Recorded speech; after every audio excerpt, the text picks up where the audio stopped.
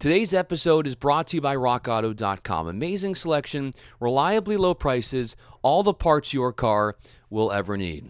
Well, I'll tell you what, Russell Westbrook to me resembles that luxurious sports car that is shining in the showroom. He is so flashy with the basketball in his hands, his horsepower as he zooms up the court and revs up his teammates and finishes with ferocity at the rim. He's agile. I said he was fast, and he can stop on a dime. He has got a unique skill set that makes him one of the most coveted, most entertaining players in the NBA today. And as much adulation as he has been receiving, and he is so lauded for what he does, it's what he's doing off the court right now that no contest is even more commendable. And I'm saying how he is asserting himself in the current social landscape of this country with the protests, with the demonstrations. He is using his position of influence and power to make real change. What exactly does that look like? That's what this podcast episode is all about. Welcome in. This is Locked On Bruins. I'm Brian Fenley. I am a national anchor for Fox Sports Radio, so you can listen to me there. And you most certainly can follow me on Twitter. Don't be shy. Reach out to me there and just type my name into the search engine, Brian Fenley, Brian with a Y, Fenley. Well, if you were on Twitter the last couple days, you probably saw this because it went viral. Russell Westbrook was leading a protest in Compton a couple days ago. He teamed up with DeMar DeRozan, and those two spoke in front of thousands. I was watching the video, and there were a lot of cell phone video from this demonstration and rally, and just seas of people that were taking in this, and they did it peacefully. Russell Westbrook spoke for a little bit, and to paraphrase what he said when he took the microphone, he said something to the tune of, we're here to fight for one another, protect your team, protect your family, stick together. So the message essentially from Russell Westbrook was one of unity. And it's important because I think that we are reaching a new dawn in time when athletes and celebrities need to use their position of power to speak on social issues. I think, unfortunately, it's been in the past looked upon as more taboo, that you are marginalizing your fan base. You are creating a rift. And so some athletes are afraid to touch on certain social issues because they are afraid that they'll lose followers. It will affect their brand and make them less marketable. I think all of that is going away.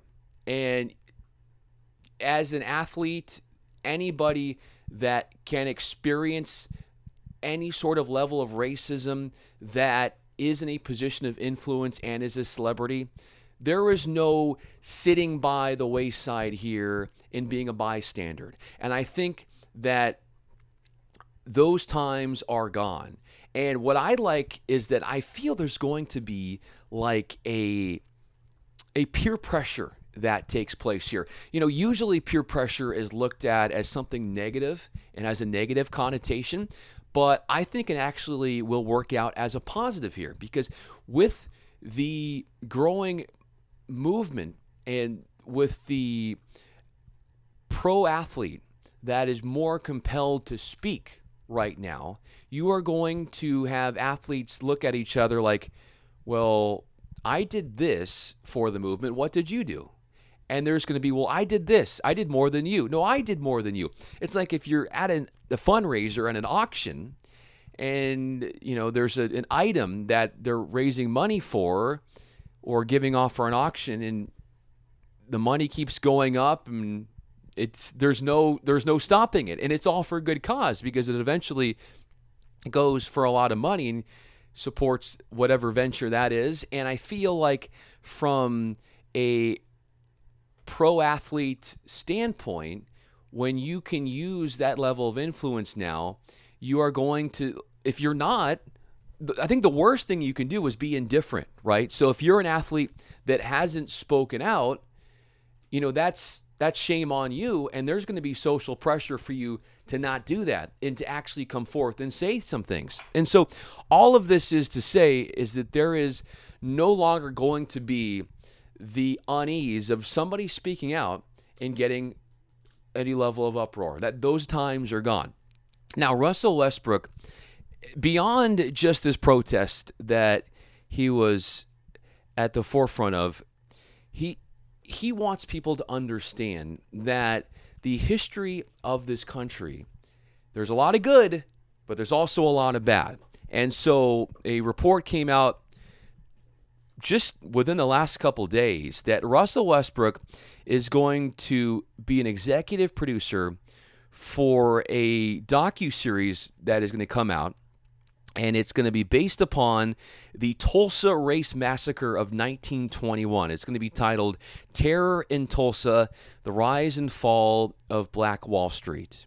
Now, I'll be honest, I was in elementary school in the 90s, and when I opened up my history book, I don't think I ever remember anything taking place about the terror and the unspeakable horrors that took place in Tulsa during that event, which, by the way, just had their 99-year anniversary of happening. Now, how about you?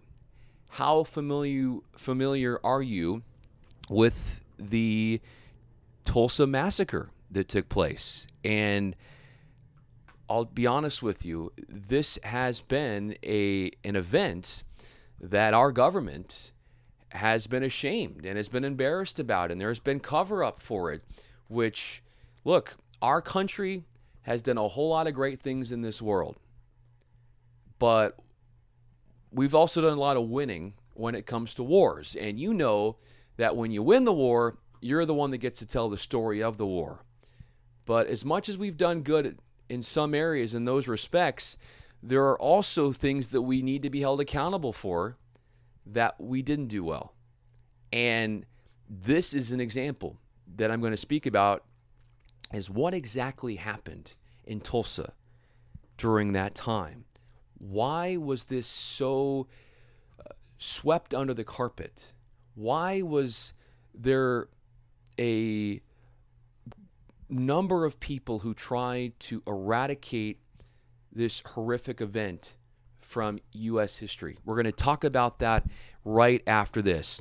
But first, RockAuto.com is a family business serving auto parts customers online for 20 years. Go to RockAuto.com to shop for auto and body parts from hundreds of manufacturers.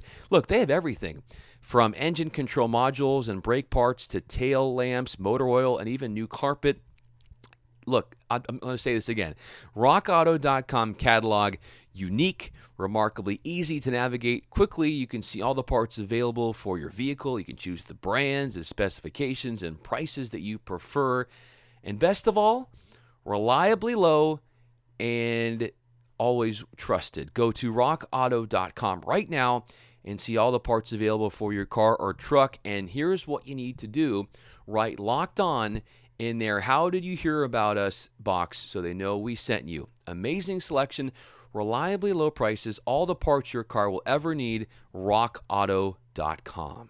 I like to dub myself as a history buff, but I just can't ever recall digging into the depths of my brain ever learning in school about the Tulsa Race Massacre that took place in the early 1900s. Maybe you are different, but I certainly don't. And it has been a dark, hidden, secretive part of the United States' history that was one of the most violent events of racial injustice that our country has ever seen.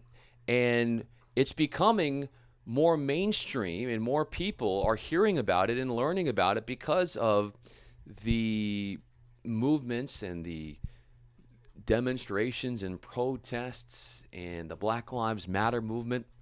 So this is part of what Russell Westbrook is trying to do. So he is producing this docuseries to highlight a very hidden part of our nation's history that is basically a cover-up. The country tried to cover up, the government tried to cover up, that showed just some tremendous racial violence that took place. And so what I want to do now is I kind of want to give you a play-by-play of what took place in those early 1900s and how all of this came about. So it started with a young African-American named Dick Rowland who went into an elevator. The Caucasian woman who was operating the elevator then screamed.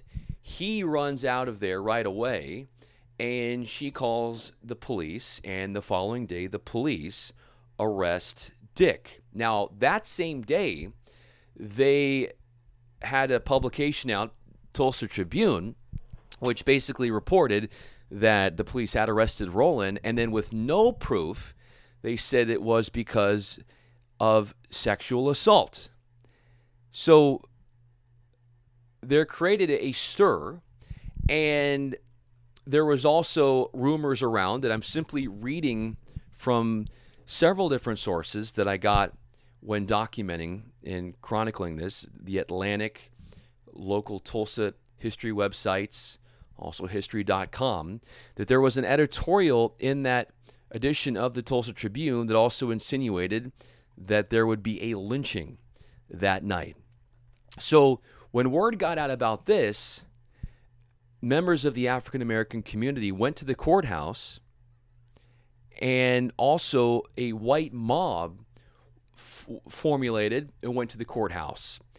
And essentially the white mob was pressuring the sheriff to give them Rowland, who was under their supervision, had been arrested. The sheriff said no. So the police barricaded the top floor to protect Dick Rowland. Like I said, African American, a group of them had heard about this. They showed up at the courthouse, and many of them were World War I veterans, and they did not receive a hero's welcome when they got back to the United States.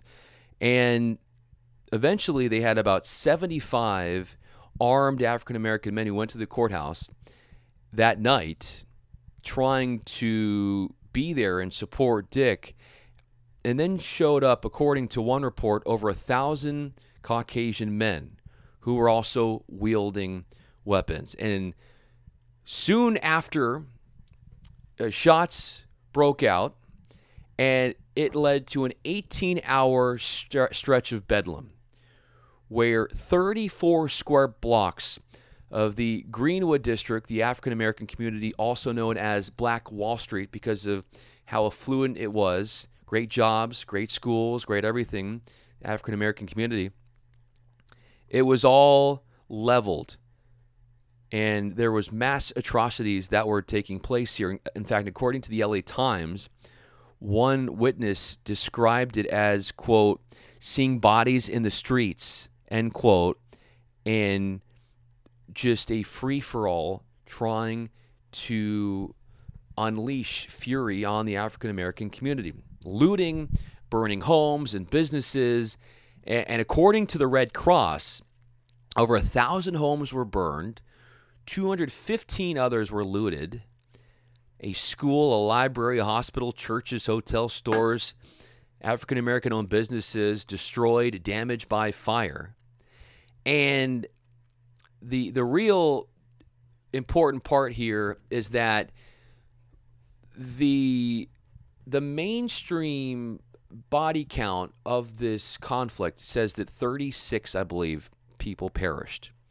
But that has been proved wrong. In fact, now estimates suggest up to as many as 300 people died in this dilemma. And it ended up leaving 9,000 Greenwood residents homeless, the African-American community. And beyond that, you also had what is being called $50 to $100 million in property damage. And in the days that followed this massacre. Insurance companies wanted to call it a riot because if they called it a riot, then they got out of having to pay back the African American businesses in having to rebuild the area. And so with all of that was taking place, the governor ended up having to call in martial law, and the National Guard troops came into Tulsa, and 6,000 African Americans were held at the convention hall and the fairgrounds for up to as many as 8 days. And like I said, according to the Atlantic, between 100 and 300 African Americans died on this mob as a armada of armed Caucasian men stormed into a well-off African American community and just razed it. Also, got to point out, and I'm going to bring this up in just a minute, the amount of cover-up, the overindulgence of trying to erase this horrific disaster from our nation's history. And I'll talk about what ways the government has tried to do that in just a moment. But first, I wanted to introduce you to something that I always like to try out when I'm hungry, and that is what our friends over at Built Bar are doing. They've developed a health bar that tastes like a candy bar. It's great. And they've got chocolate flavor, they've got peanut butter, and they've mastered it. They've got chocolate, as I said, peanut butter, low carb, low sugar, high protein. And all you got to do is if you go to BuiltBar.com, type in the keyword locked on, you'll get $10 off your first order. Again, BuiltBar.com, type in the keyword locked on, and you will get $10 off your first order. We'll be right back to look at the cover-up job that the government and others did when it comes to the Tulsa Race Massacre. In the aftermath of this Tulsa Race Massacre, there has been not one person, not a single person who has received justice for this. No one prosecuted, no one punished, according to multiple reports. Imagine that. I said the estimates were north of 100 African Americans who had died, and not one person paying the price for creating this hellacious experience. Not one person. And to add to that, it took the city of Tulsa 80 years to admit that this event took place and to acknowledge it in an official report. And they ended up asking for or recommending that the victims and descendants of the victims' families receive some sort of restitution or reparations. And that made it all the way up to the U.S. Supreme Court, where they turned that down. So this was the cover-up of cover-ups by the government. Ashamed they must have been, embarrassed they must have been, and they got away with it for a long time. They got away with it. They got away with it. And it wasn't until recently that this nugget of history was included in textbooks for Oklahomans when they were or are in elementary school. So for decades and decades and decades, it was like the thing did not even exist. And imagine you experiencing this and having so many people try to tell you that what you felt, the pain, maybe you lost a loved one, all of that you're making it up. This is a product of your imagination. And imagine having to live with that and never seeing any justice, never seeing it even get recognized. See, that can't happen. And that's why what Russell Westbrook is doing in shining light on this very depressing part of our U.S. history is important, because education is what's going to allow this country to see more eye to eye and get closer to racial equality. Education is important. As you've heard, I'm sure by many people listening is important as well. Everybody has a viewpoint on where they stand with how to get this country to see a better look on things when it comes to racial equality. But few actually have the capability to listen. I know what I'll be doing. I'll be listening intently when this docuseries comes out, and I hope you do as well. I'm Brian Fenley.